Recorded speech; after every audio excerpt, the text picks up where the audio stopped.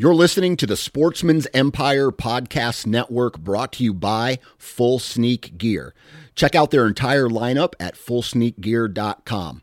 Also be sure to check out our entire stable of podcasts at sportsmansempire.com.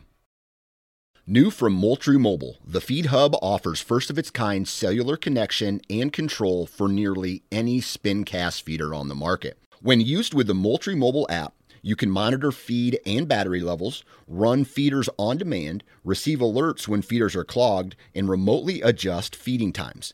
The Feed Hub is ideal for anyone who maintains feeders.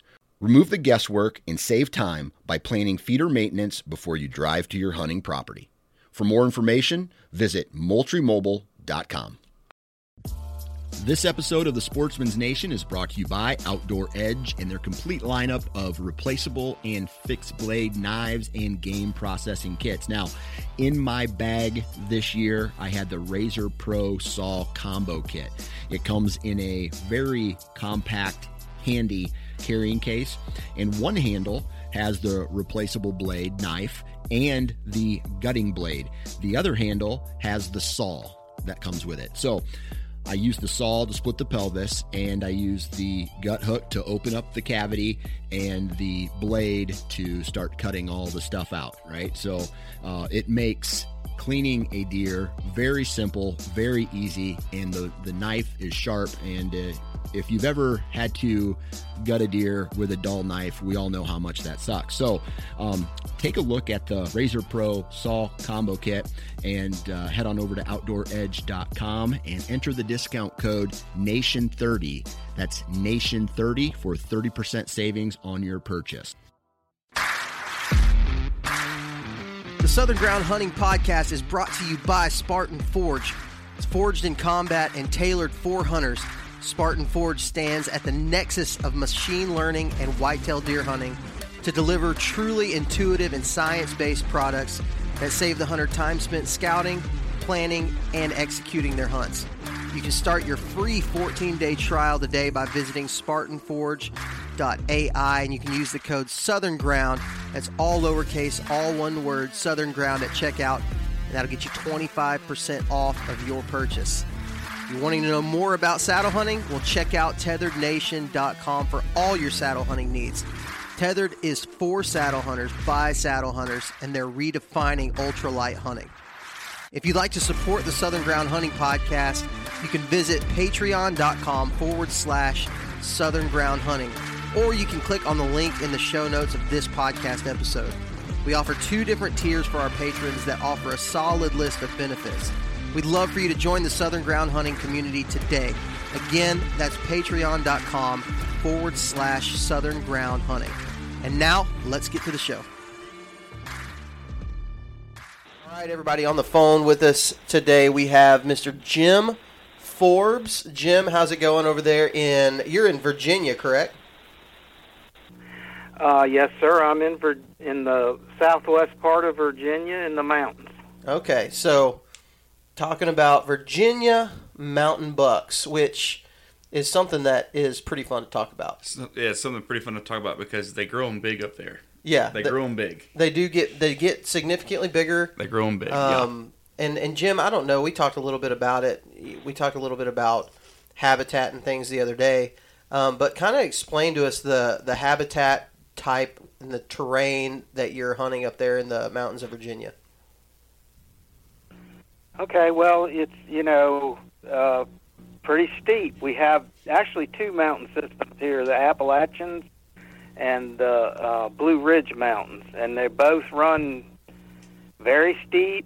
A lot of elevation changes, and there's a lot of different scenarios that you can run into as far as in regard to hunting.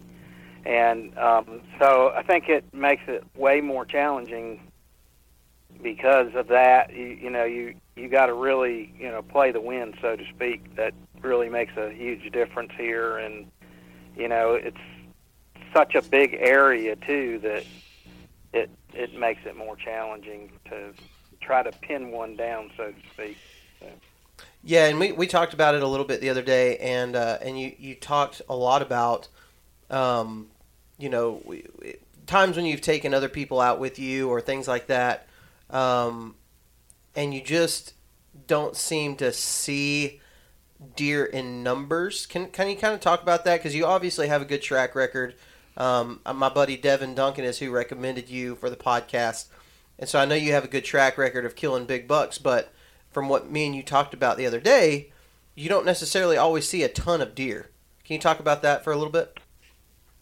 Well, yeah, the population is pretty low.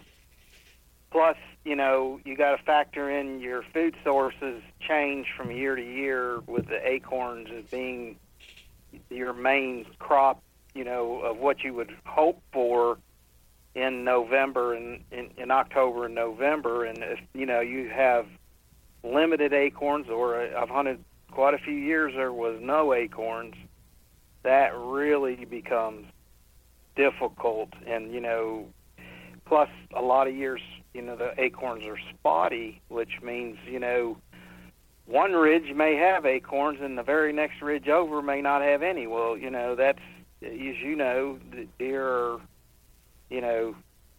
they're going to be where the food is, and so that's where your boots on the ground really becomes very relevant.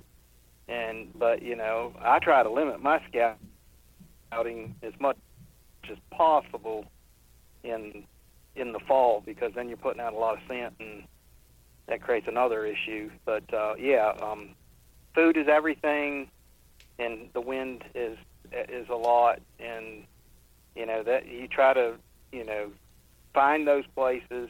I like to have multiple places because of that. I should hunt probably in this upcoming season 4 or 5 completely different habitat places, different counties, that kind of and move around till you get to where you start maybe seeing some deer. But as far as the population goes, it's probably declining in the mountains in many areas due to predators. And so, you could go days without seeing a deer. So that's where I think, doing the things that I normally do gives you the confidence to kind of stay to it. And so because confidence is that you're in the right place, keeps you there, so you don't around and give up on a place that should be a good place, that sort of thing. So I do a lot of moving around. I might be in one county one day, in a completely different county the next day. It's based on the winds, based on all those factors. What are the things you're looking for in a mountain type area that just scream like a big buck should live here? Well, obviously remoteness is a factor. It's not as much of a factor for me now because I'm getting older. So, but somebody in their prime, remoteness is a great thing. I think you'll find in these mountains around here, there's always a mature buck or two in just about most places, because they get smart. It's challenging to hunt them. There's a lot of area. So the things I'm looking for are where are the food sources, where's your access. I don't like to go out. If I'm hunting a public land, I don't like to go out logging roads where there's a good parking spot. I try to look for where there's a hill or something challenging the first part of it to get away from that. Most likely people would say, no, I'm not going in there, kind of thing. And you're also looking for terrain features. And there's a lot, as I told you the other day, terrain features, you got your ridges, your main ridges, your secondary ridges. You got saddles. One of the places I like is where the main finger ridges turn up and hit the main mountain. And that usually, and then you look for a lot of laurel around there? Any funnel type situations? Is there rocks that might funnel them to a certain spot through there? That sort of thing where it narrows down. So as many characteristics as you can find together, I think increases your odds. And that's really what it's all about in this game, is trying to pick out the places that are the most likely places. And to do that, I think a map's like a starting place. And I think you got to scout. And you got to scout a lot and really know your areas. I'd rather have less areas that I know good, areas that I don't. So those, you stick with you pick the places, and you go around, you kind of think like a big deer. Why would a big deer come through here? Where are they going to come from, and where are they going to? And then you pick out the highest probability places. And I like to stick with those places because I think if you don't, then you're just going to be all over the place. And if you stick to those few places and really believe in them and spend a lot of time thinking about those places, then you're more likely to sit still, which we all know is a big factor in killing deer, is sitting still and having confidence in where you're hunting. Drew, that's something that we hear a lot of guys, especially in this Local Legends series, we hear them talk about these same type of things that Jim is talking about, and a common theme among a lot of the Local Legends guests in the past is they hunt very smart but very few places compared to a lot of people. You hear guys. Dan Infalt's, John Eberhart's, a lot of those bigger name mobile hunting guys that have killed a lot of bucks. They talk a lot about sitting in one tree, and if you don't see anything, you don't go back there, or whatever. Right. But I see a theme, especially among guys in mountains and guys in the southeast that may be mountains or not, but southeastern guys they seem to ride it out just a little longer. A little bit longer. So, Jim, tell me, when you have a spot, what I'm imagining is you have several, really good areas that you have high confidence in. Is there ever a moment that you give up on those areas in the season?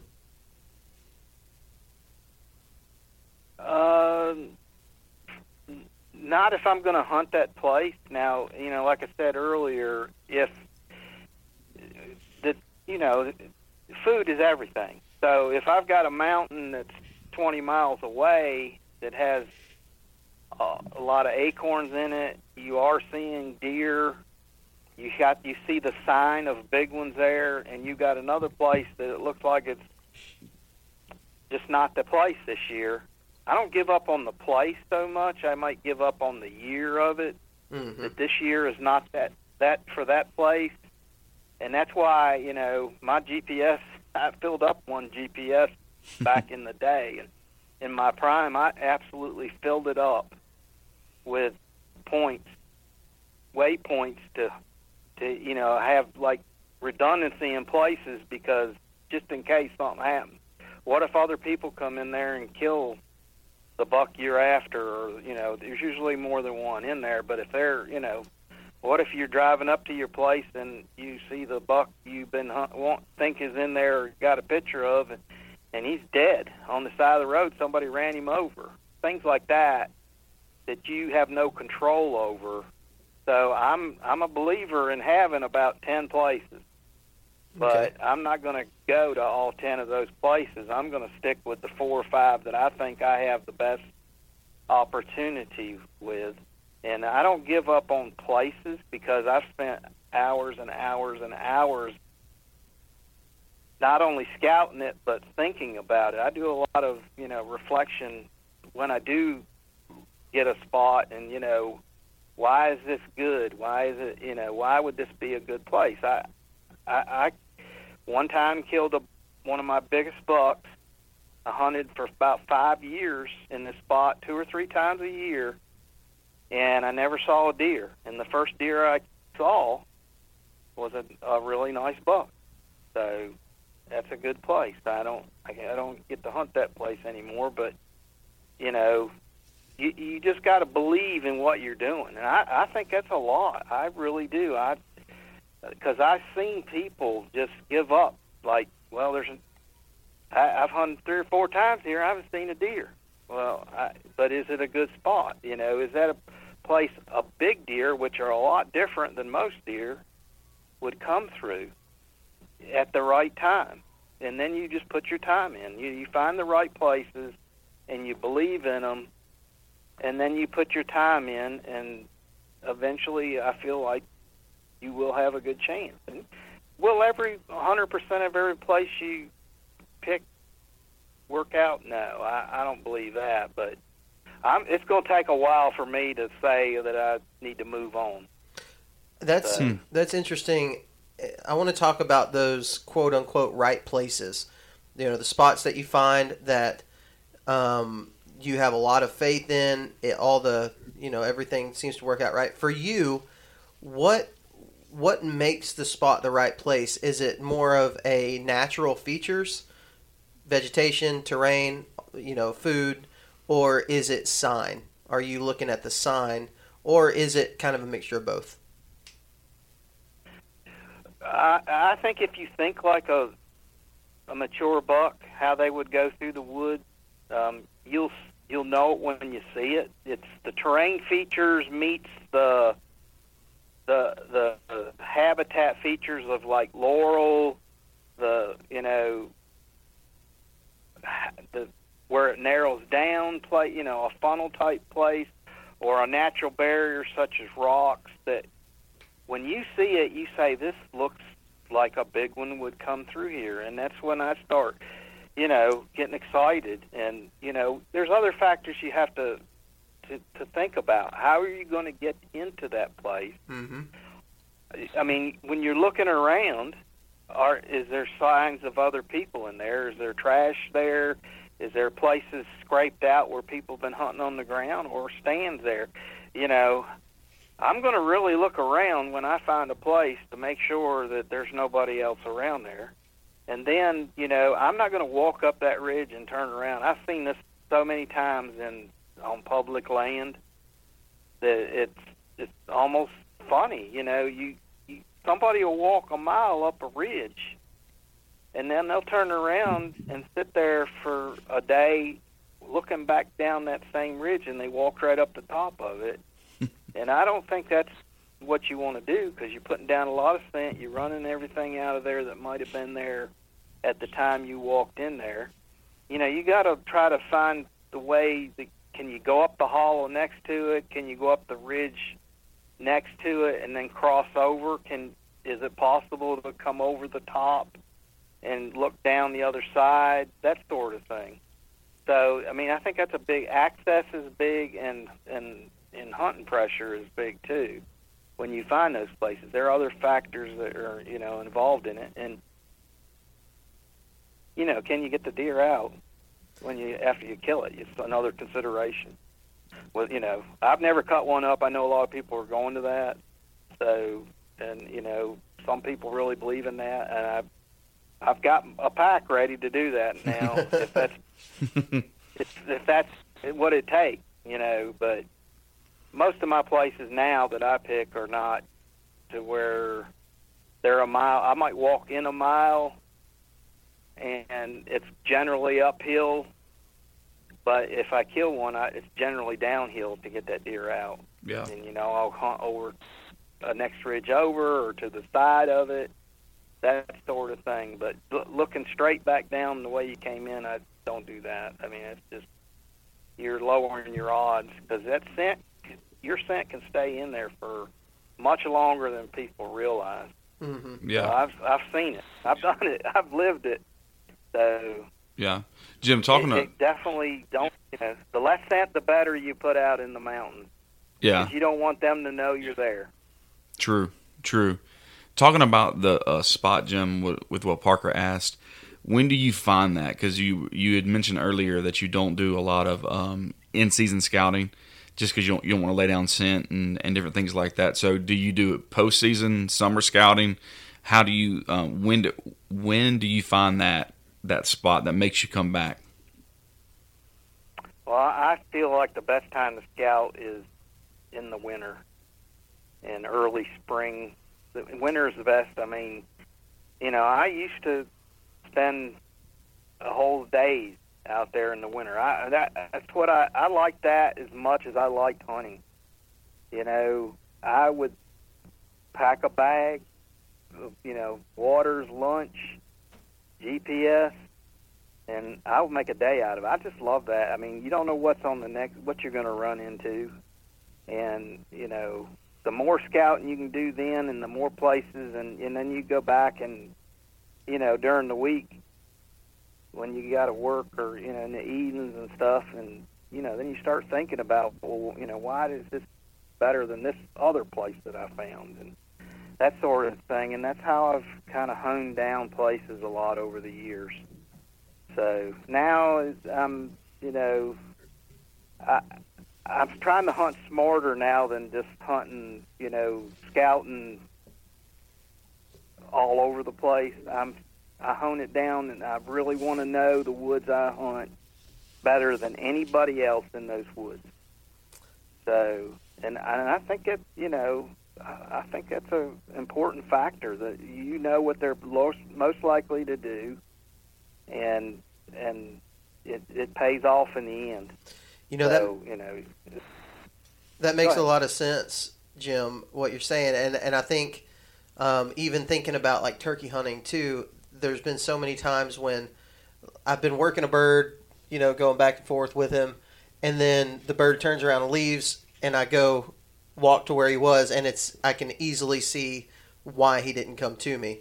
I think with deer hunting, it's the same way. You can have those spots that you're talking about that look perfect, but if you walk just a little ways over, you may see a feature that prevents a deer from wanting to come to that spot that you found, and so it doesn't work out. So I think what you're saying, I think everybody can think of a place that they've hunted where something similar has happened. In the mountains, you'll have, like, I can think of one spot specifically that I've just like, man, I know there's got to be a buck here. I know there's got to be a deer living here. And then during turkey season, I'll walk around and I'll be like, well, no, he's not going to live here. Why would he be coming from here? There's a giant bluff that he'd have to jump down to get here, And so knowing the property is huge. But, Jim, I also wanted to say, after our conversation the other day, I started thinking, you mentioned, these spots that you told the story about that deer that you hunted at 5 years and didn't even see a deer, and then you killed your biggest buck. I can think of so many spots that are now back on my radar because they were perfect. They seemed absolutely perfect to me. I threw a couple hunts at them, didn't see a deer, but I just know that it's got to be a good spot at some point for a big mature buck. And so a lot of spots came back to my radar when you mentioned that, and continuing to have that confidence. Just because you don't see a deer doesn't mean you don't have confidence in that spot at some point, maybe just not for that year. And sometimes it just takes throwing a sit at it, just to see what's in the area. And so I think that mindset is huge, and we talk about confidence a lot. Confidence being, everything you need for the most part. If you don't have confidence, then your likelihood goes down. And I don't know what it is about it, but I think that's good. Drew, I can think of spots that me and you have discussed. We share spots back and forth a lot. Right. Where we'll be like, man, I don't know what the deal was. Wasn't any deer. Yeah. But that doesn't mean anything. Yeah, and I actually think it's more on us. We're just really impatient. Like we and then we send it out to our buddies, be like, well, where would you hunt? If this was you, and then if you don't see a deer in the first couple sets, but I mean, we're talking regularly to guys like Jim that, are patient, and like patience kills big deer. That's what I'm learning with all our local legends guys. Yeah, like patience kills big deer, and I always just have that mindset, like what's on the next ridge though, that's why it's really hard for me. Yeah. So that's something I'm trying to learn is how to be patient, because just like you said, Parker, like if the spot's there, the sign might not be there, but just like Jim was saying, because the acorns are not there, that especially in mountains, the acorns aren't there, so they're going to go to where that's at, but that doesn't mean and the next year that it's not, And so I think one of the things I'm taking from this conversation with Jim is I have to be more patient. Like I have to, because man, how many big deer have walked by, a week after I stopped sitting there. Yeah. That's what keeps me up at night. Yeah, that's good stuff. Good stuff. Jim, kind of moving back towards your statement of food being everything, and in the mountains, in the mountains specifically during deer season, acorns are, a huge part of that food source. So, tell me about the acorns in the mountains. Do they tend to, each year, do they drop around the same elevation? Does that elevation change year to year, or is it kind of scattered depending on the area that you're in? In October, white oak acorns are the reign supreme. They're the ones that are favored by deer the most, and they drop earlier than the red oak acorns. And so you're going to kind of have that during in October, which is, for us, that's bow season here. Mm-hmm. And, you're going to make your plans more based on where the white oaks. And, the groves of white oaks, where are they at? Most of them are going to be at the best trees are going to be in the valleys, the lower ravines, that sort of place. So deer are going to be coming low to high in the mornings and the opposite in the evenings. So, but for me, I favor red oak acorns, and they're your, they drop in October, up into late October, sometimes early mid-November, but they're what I call the killing acorns, because they're the ones you see during November when you have your gun season, when the rut's in. So, and they can be in different places. They can be up at higher elevations more.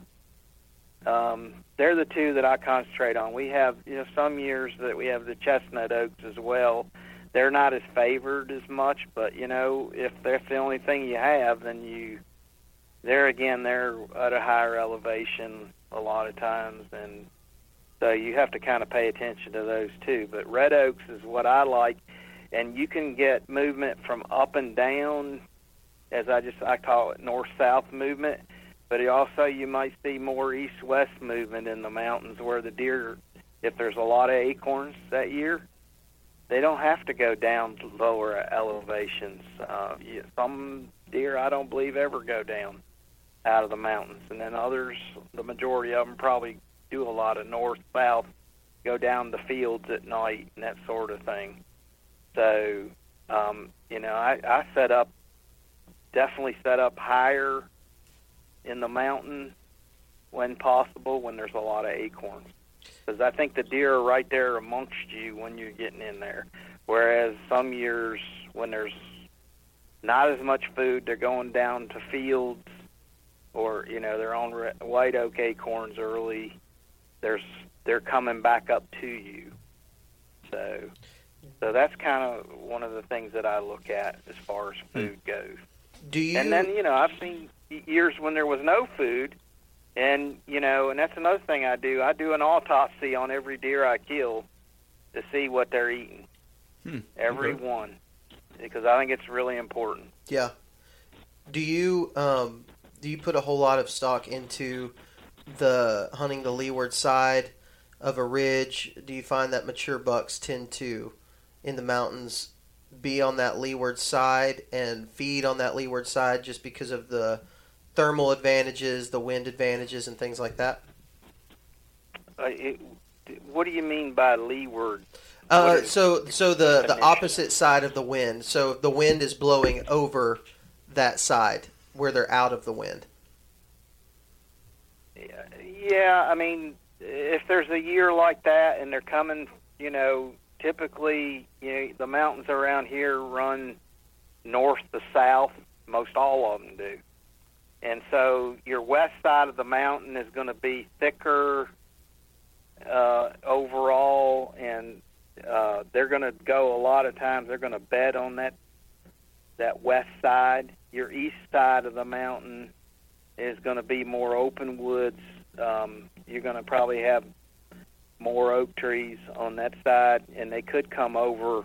And I just take whatever it is, whatever that mountain that I have access to, whatever it is. I tend to hunt on the west side mostly because that's just the way the access and the land lays. Mm-hmm. But not everything. And but I think you said the key word there, the wind. You have to be really careful of that. A lot of people will say, well, where are you going to hunt tomorrow? We're texting or whatever. Where are you going to hunt tomorrow? And I say, well, it's going to depend on the wind. Mm-hmm. Because if I'm on that west side, thinking that I'm going to be hunting on the west side, and you have a south component of the wind, it's going to be blowing down the mountain, mm-hmm. which is pretty much unfavorable in my estimation. And I don't worry as much about the morning thermals as well, because the morning thermals, I just usually set my stand up where I'm going to stand to where that's taken into effect. I've gotten busted way more by afternoon thermal, mm-hmm. and because if you go in there and you're hunting all day, which I don't do as much anymore because, again, I've gotten beat on that a lot by the deer. They win. Because if it's in your favor in the morning and, it's blowing up the mountain, which is what I look for in the mornings for deer that are coming north-south, which is the majority, then I try, in the afternoon, you're going to get beat by that. Because that wind in the morning's great, in the afternoon it's not so great. Yeah. So you don't see me. I used to do that. Unless I'm in the really perfect spot, I don't tend to hunt all day. Mm-hmm. Now I used to do that a lot, and I can't say that it ever really ended up in my favor with that. So. I think that's true for a lot of people. Anywhere that there's terrain, any type of rugged terrain. Yeah, like steep terrain. Steep terrain, mountains, things like that. The times when I find that it can be in your favor to hunt all day is going to be in flatter areas, especially flatter areas that have water, mm-hmm. because there are like swamps. There are ways, which is a cool puzzle to put together. Right. There are ways when you have standing water somewhere to keep the thermals and the wind in your advantage from daylight till dark. Mm-hmm. Like for the whole day, there's ways that you can keep the thermals and the wind in your favor. In the mountains, though, like you're saying, Jim, it can be significantly more difficult. And I have friends, we had a guy, Lance Smathers, on the show last year, and I know people who do a lot of ground hunting in the mountains because they can move. Mm-hmm. They can move from place to place. Right. They're extremely mobile, right. And they can move from place to place depending on what the thermals are doing. And they can just, if the thermals switch, take a look around, make sure there's no deer around, and move to a place that mm-hmm. the thermals are going to be more in their favor. And so, I think in the mountains that's a big, huge thing, and a lot of people tend to forget about it. It seems, Jim, I'm sure people out there are the same way. You feel really hardcore when you say, "Yeah, man, I set from daylight till dark." It makes you feel good about yourself, like you worked hard for it. But a lot of times, it's in vain. Is that kind of what you're getting at? For me, it has been. I can't say. I just, if I look back on it, I can't remember a time where I've killed them at midday, but when the wind and the thermal switch coming down that mountain in the evenings, I've been busted a lot. Yeah. So, and I tend to, just hard learning, I'd call that, it's just, you got to go back and try something else in the afternoon. And I kind of really think closer to feeding areas is where I've killed bucks in the afternoon. They're going, at least heading in that direction, and definitely really being cognizant of the wind, where it's going, and being higher than them. Picking the right spot. I think that's an art to it in itself. Picking the right spot to sit down, whether you're in a tree. Some people use climbing stands and carry them around. Some people, have, more set stands. And hunting on the ground, I've killed probably as many big bucks on the ground as I have in a tree. So, I mean, it's just what your preference is there, and, what your abilities are, physically to do that. But, I think picking the right spot, the exact right spot to sit down based on your circumstances at that point in time, I think that's really a key thing. I always look to be where I can look, where I think the deer are coming, be above them, and the wind blowing, not towards them but away from them. And will it work out? Again, with this stuff, there's nothing that's 100%. You're trying to do the best you can to increase your odds, is what I'd say this is all about. Mm-hmm. And if you can do that, you're going to be more successful over time. Somebody thinks they're going to go out and kill a huge buck every year has either got a much better place than I've ever seen, or, it's just not the way, it's just not realistic to feel like you're going to go out and kill a huge buck. Yeah, I always say mature buck. I'm looking for a buck that's 4.5 or older, and where I'm at now. It used to be, when I was younger, I started out just like anybody else, is, a 1-year-old buck is good, and then, it went to 2-year-old, and then it went to 3-year-olds, and I realized, where I'm at now, a 4-year-old, they're almost like a completely different animal. So they don't think like any other deer. Yeah. Now, out there in the mountains, are you finding that the mature bucks, as you kind of defined for yourself out there, do you find that they typically bed on the tops of the mountains, or is there like a magic elevation that you find to be really good for a buck to bed at? Well, I'm a believer that all deer are different. Yeah. And, it just depends. I mean, I think some, when they were younger, found places, or their mama doe took them higher up or whatever, and they're more individual. So I think it's just a preference of, where they favor. I don't think they go to the same place all the time, not based on my experience, where, it seems like some places would just be completely wore out if the deer always were in that spot, 365 days a year. I've never seen that really, so I think, some of them, depending on the time of year, I always try to learn more. And, I've talked to plenty of people during the rut. A buck will go up on a point that's looking down over, open woods, which I would call more like a feeding area or whatever. And they'll look down there waiting on a doe. If they can see a doe, they'll go after it. And, and then they can, anything behind them, they'll usually set up where the wind's coming over their back so they can smell anything behind them and see anything in front of them. It's not only for does, but it's for a safety as well. So, but, I see that. I see them in thick places where you don't even really know they were there, laurel thicket. I don't know that I've seen a whole lot of them bedding right on top of a mountain. So, because the wind is worse there, and then plus they wouldn't be able to hear as well.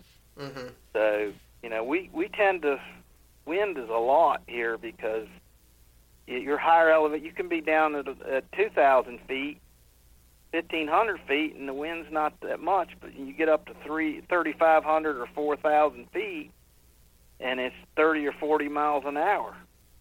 So it's huge, the difference. So I don't tend to.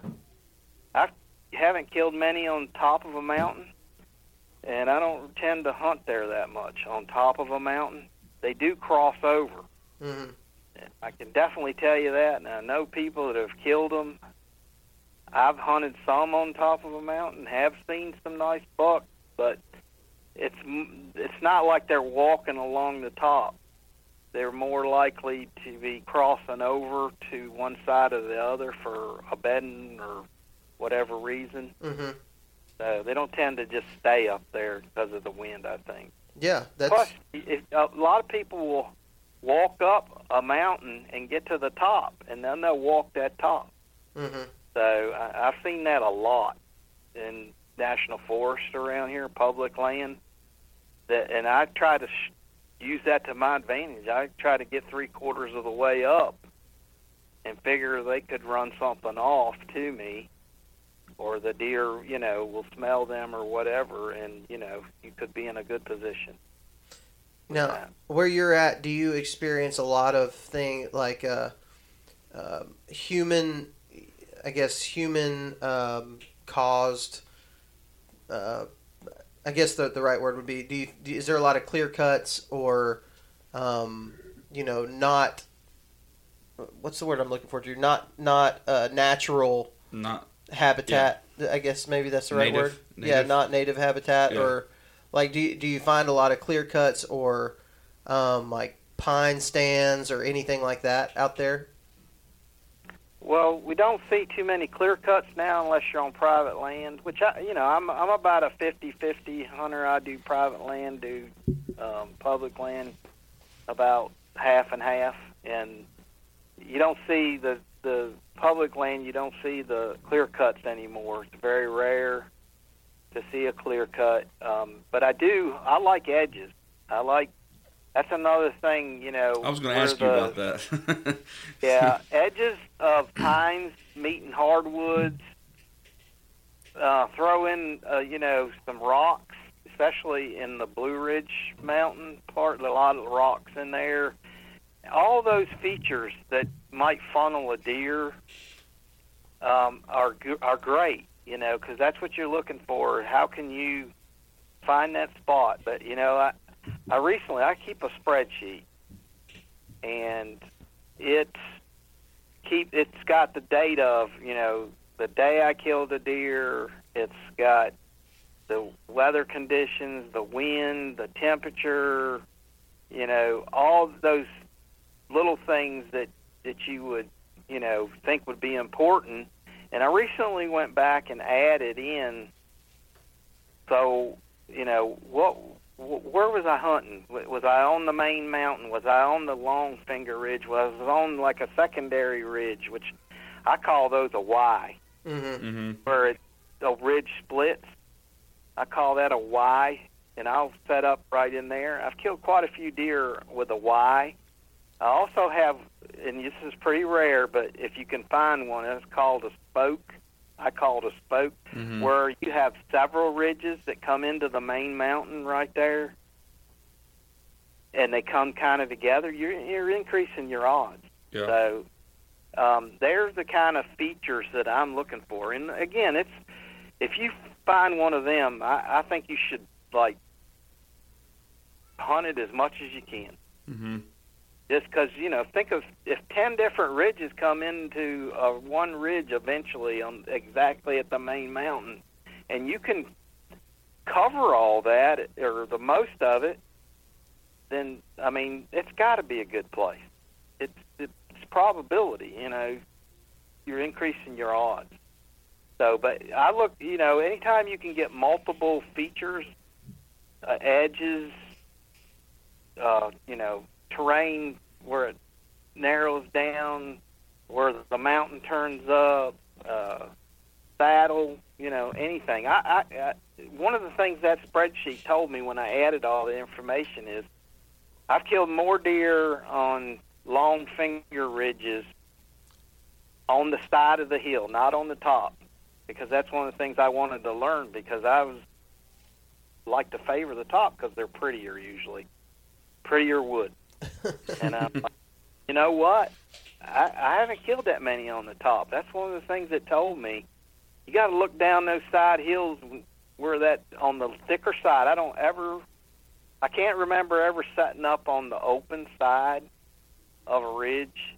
I'm always going to be on the side where it's thicker, where your laurel and rhododendron type things are at, and that's where I've killed most of my deer.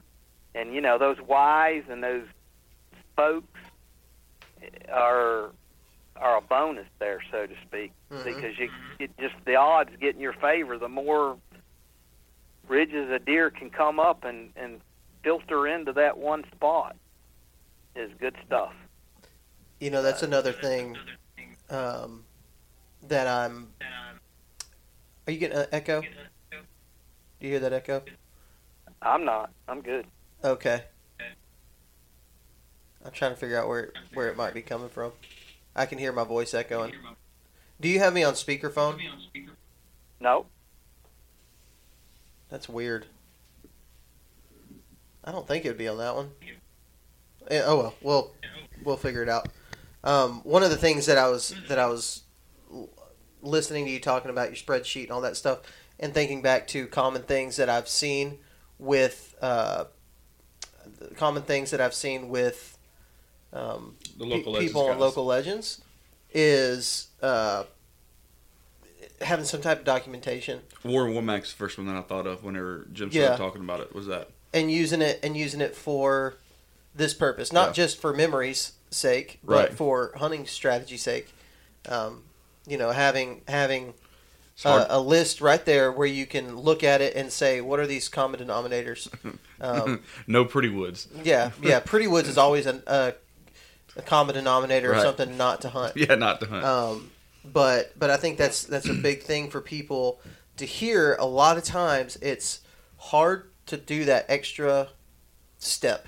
Mm-hmm. You've just busted your tail hunting that day, come home, you want to kick back, watch TV, go get you an iPad, even if it's just a notebook that you actually write it on, or you have your phone with you all the time, go into notes and start a note that has all those things. And what you'll start to see is you could even do it on any of your mapping software too. Like mapping Onyx software. And, any of that stuff, you can put it there in the notes. Absolutely, you can do all that stuff. And so I think a lot of people, I'll tell you what did it for me was starting to video and having a video log, video of everything that has happened, all the times I've been successful, and then really like spending time editing that video and putting maps together for that edit, and then seeing how similar every video is, you know, especially here in Alabama in my home range. Yeah.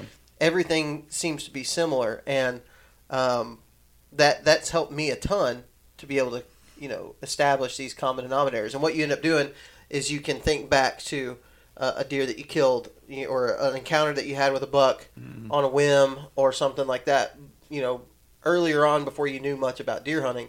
And you're like, oh, okay, well, that makes a whole lot of sense. Yeah. And when you start finding those common denominators, and you can really do it like that. So I think that is perhaps one of the most valuable things that a guy can do as a hardcore deer hunter, and most valuable things you can take from Local Legends series is doing some type of catalog, physical document where you can see everything. You can actually visualize everything. Jim, how long have you been doing that? Well, I probably started this spreadsheet around the early 2000s. Oh, good. I started mature buck hunting in 1990 because I was killing deer, killing bucks, but I couldn't seem to get over the hump of going to that next step. So in 1990, I said I got to do something different, and that's when I started, this journey basically of trying to figure out how to do that, and I think I've, been pretty successful. And I didn't know as much then as I thought I knew a lot in 1990, but I didn't know near what I know now. Yeah. And based on all those factors, I did the right things, and I don't hunt sign. I don't like you said. You don't hunt pretty woods. You hunt, where the deer are at in daylight. Not, that's if you hunt the sign, the majority of sign. To me, if you get a sign up in there where you're hunting above the more feeding areas and that sort of thing, that's a bonus. That's another thing that gives you the confidence to stay that there's a big buck using in here. But, most of your sign, your rubs, your scrapes and sort of things are going to be down in the valleys, the prettier woods, the, oak flats where there's a lot of acorns. But, if somebody tells me I set up in this place, I could see 100 yards, I'm like, I don't think you're in the right place. I don't try to, tell them that other than just try to coach them on, what's above there, where does that go, that sort of thing, and kind of lead them that way too, where they might have a better chance to kill one. I used to do the same thing with my cameras. The cameras was a hobby for me to get pictures of stuff. But then I realized a few years ago that, I can use these cameras to help me kill a deer. And I think I have done that the last few years. Tell me about that. Like, what do you mean by that? You changed how you use your camera? Because even a lot of people that I know of who are like you, they kill mature bucks. A lot of times they tend to put their cameras in high traffic areas to get more of an inventory, not necessarily anything else. So what did you start doing different with your cameras? Well, if I'm going to hunt a place, if I have a stand, whether it's on the ground or in a tree, I think is irrelevant. But I feel like that's a really good place. I'm going to have a camera near there, and that camera is going to be somewhere in the vicinity, but where I go in access that stand. It's not going to be beyond that stand or down in the valley below that stand where I don't come in that way. Because, again, I'm a firm believer in not putting out any more scent than you have to. So I'm going to put that. It's not really an inventory, but it tells me that, a mature buck is actually using in this, right in here. So if that don't cause you to have more confidence, then, that's crazy. I mean, that should be a good selling point that you're in the right spot. Mm-hmm. And I used to do it just to get as many pictures I got pictures of big ones, but when I get them now, I think I'm in the ballpark here. I got a chance to kill this deer because it's right in here where I'm hunting. Yeah. And you might not get as many bucks that way on camera, but you're in the, you're there. Yeah. It's there. You're within the right spot. And, and again, it's a confidence builder. You can sit still. If you don't have confidence, I could never sit still. That's why I've had people offer to take me to places during the season. And I would be like, oh, man, it sounds like you got a really good place there, but I'm not going to go with you. And they, they're like, what do you mean? And I'm like, I have no confidence that I'm going to be sitting down in the right spot. So how am I going to sit there all day or all morning? It's just, to me, my mind's got to be right that I've done the work, and I'm pretty confident that this place is the right spot for me. Exactly. And I think that's everything. I just do. I just think the more time, and over time, when the other people that I've hunted with, give it up. I'm not going to go anymore. That's why I've killed more of my mature bucks the last week in November than any other week. because I'm still going to be out there sitting in those thick spots. And it kind of comes to me, I think, because the bucks that are still there are the smartest ones, maybe not necessarily the biggest ones, but the smartest ones. And they're going to be sneaking around in those thickets that on the side of the hills, the ones that are moving and, sneaking around. They're not going to be running around crazy like they were in early November.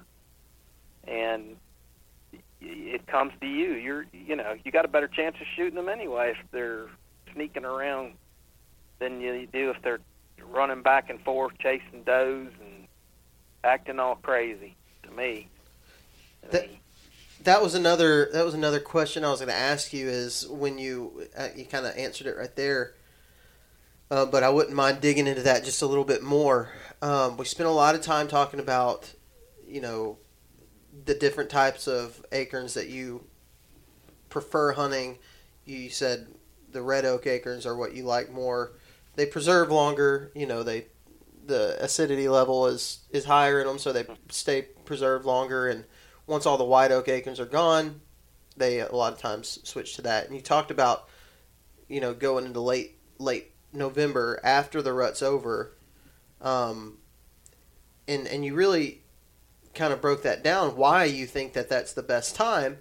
But is that really the time when you're like absolutely focused, like this is when I'm going to kill a big buck, or are you kind of just like go hard all season long from October through December, January, whenever your season ends?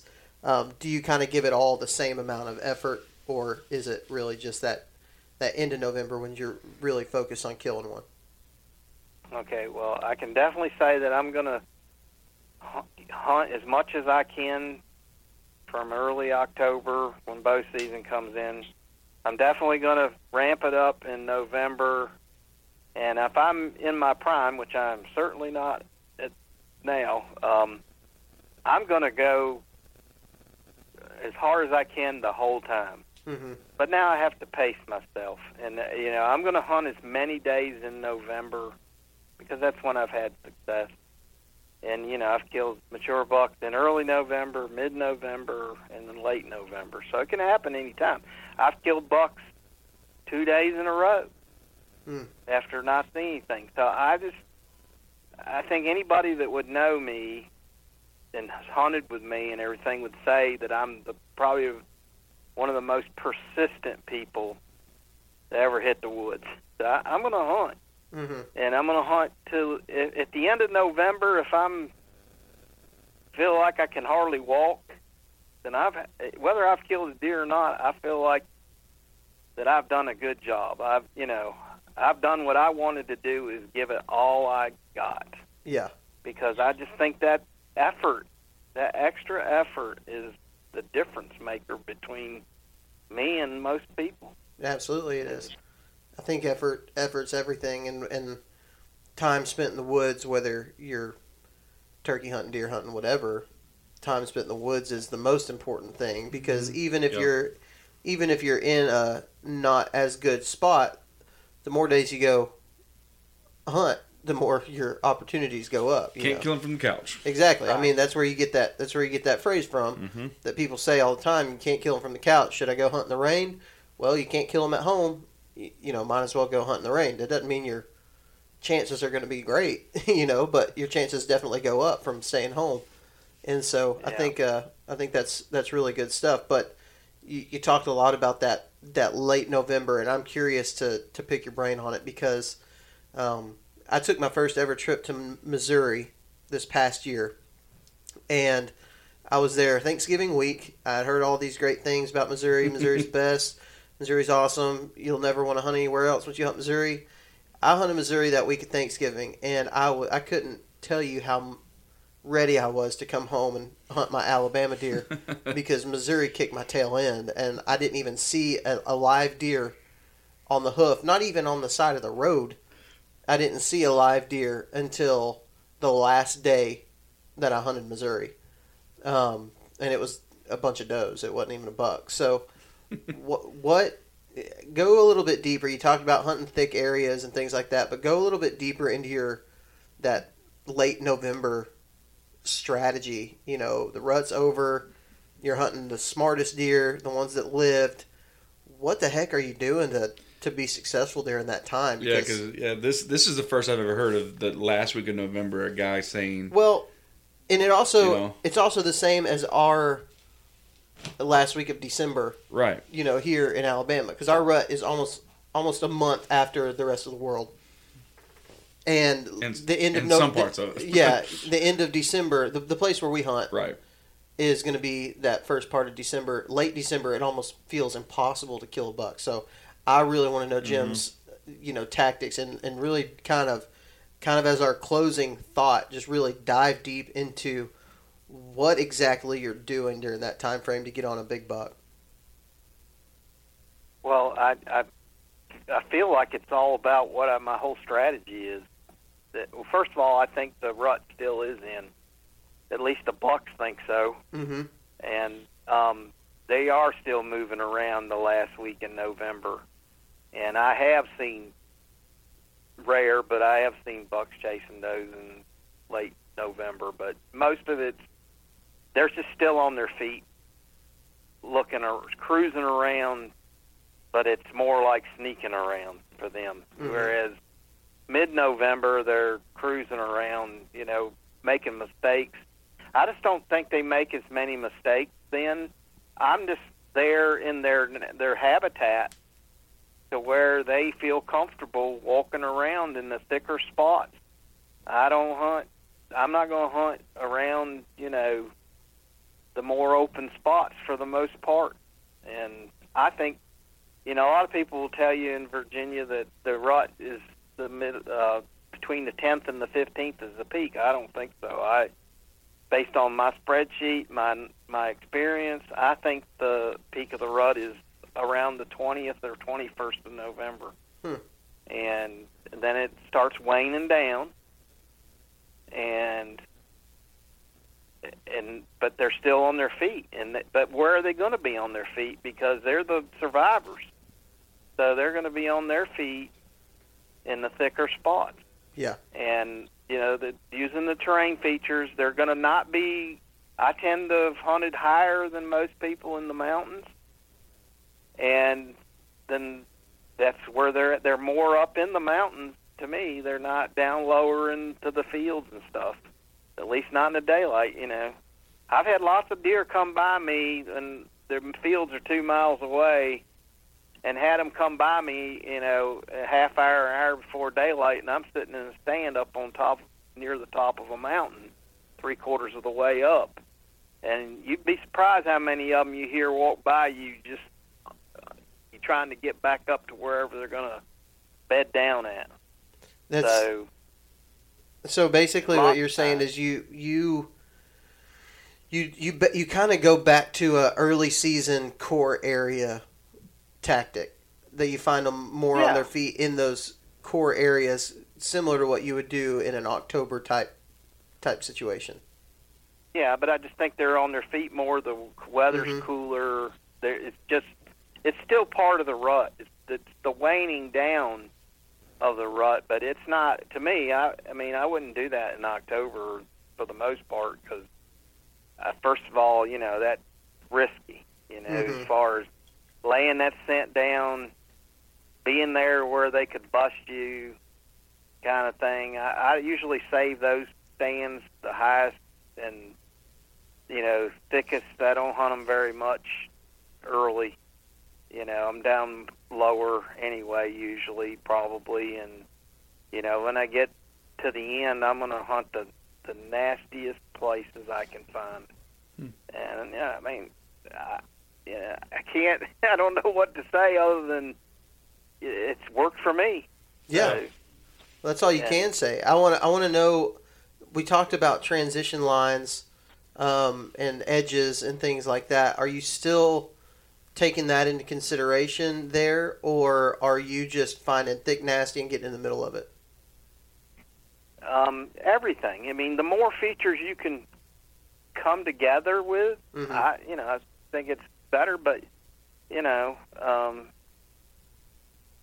it's the thickest, I think, is the biggest key. You know, I when I redid my spreadsheet here recently, you know, I thought about the places and the laurel and how the rhododendron, how thick it was in those places.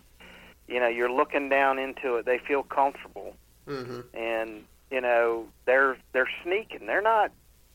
They know there's predators in the woods. I just, you know, it just seems like to me, and they almost know when they make mistakes. So, just seems by their body language and stuff, they know they're not supposed to go out in the open woods.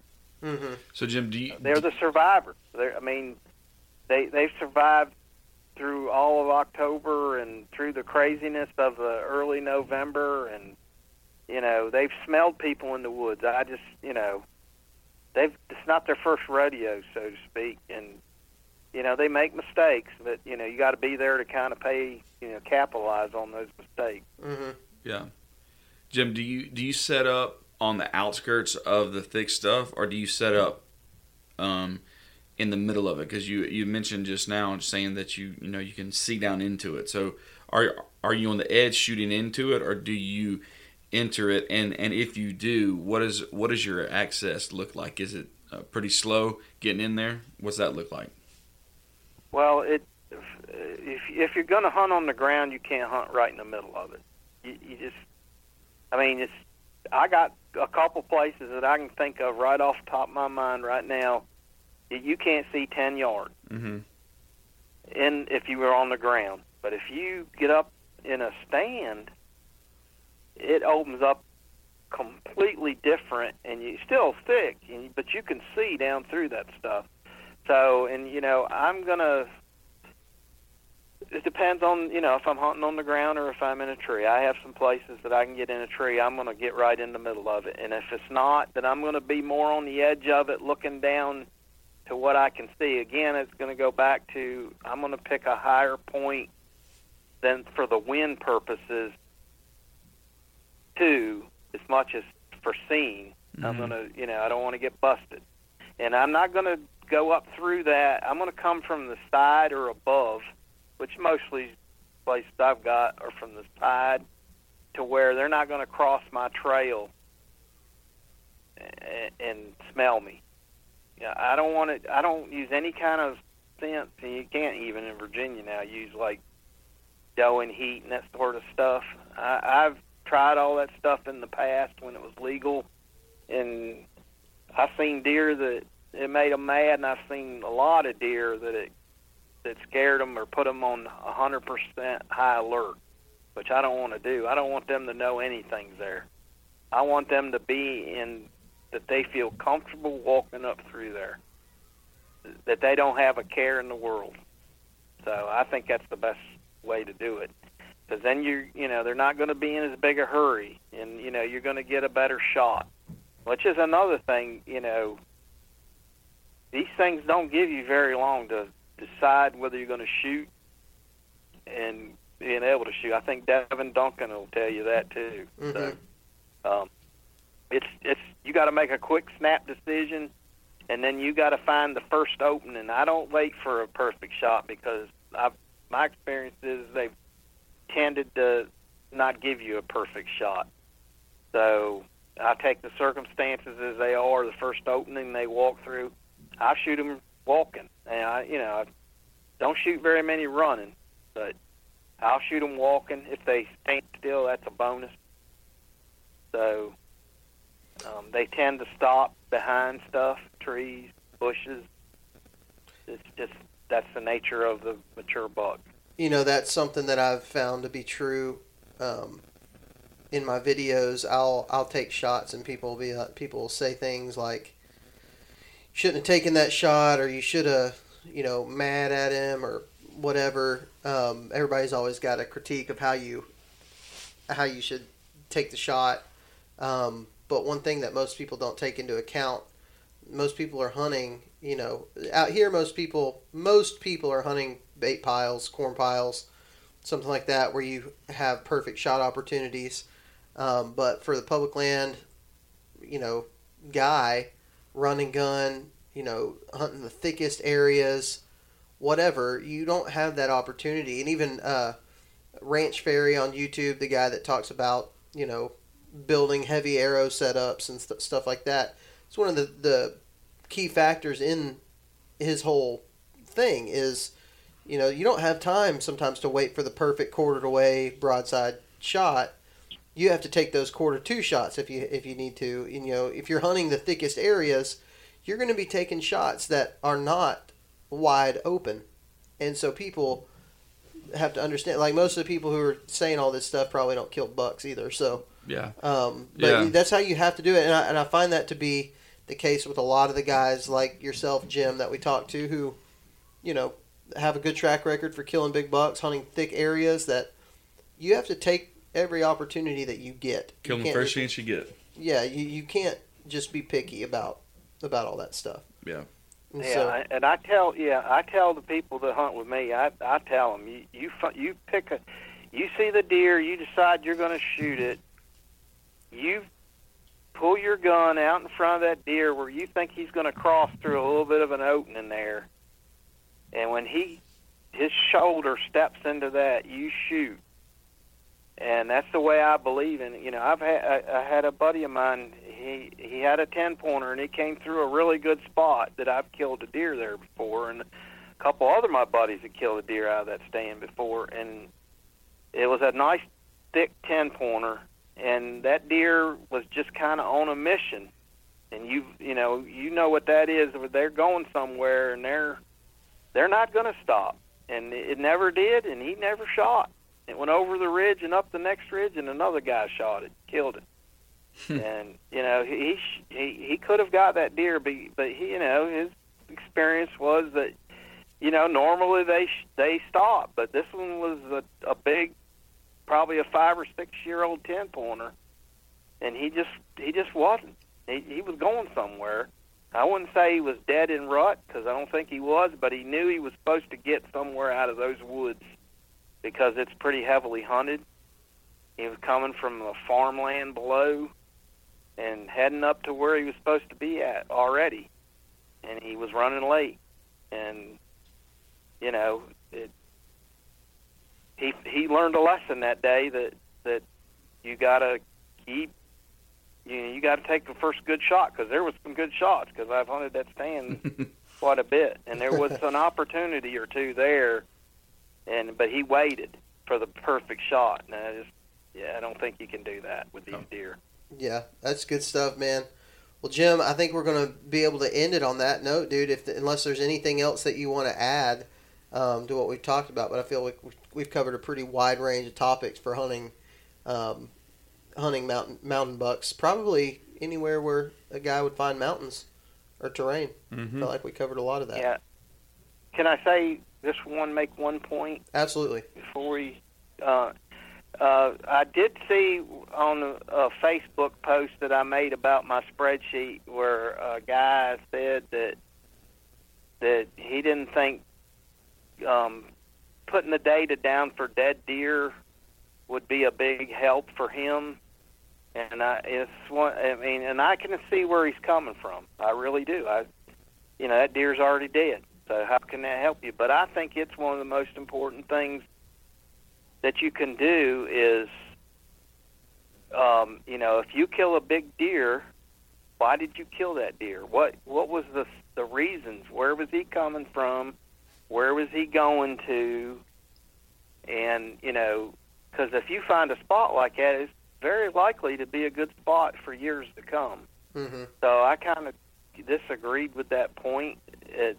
Because I think a dead deer can tell you a whole lot. I got quite a few of them on my wall right here that I always look up at them and say, this is, where were you going? What was you doing? And that's helped me. I feel like it has. Mm-hmm. And, so if people have been successful, they need to think about that and why that was. And that could be a spot. I've heard over the years of people killing 30 and 40 deer out of the same spot, So think about that, and that might be something that would be helpful, a spot like that, or find some more spots like that, so that are similar, and stick with them, and I think it might help you. Absolutely. Yeah, that's good stuff, man.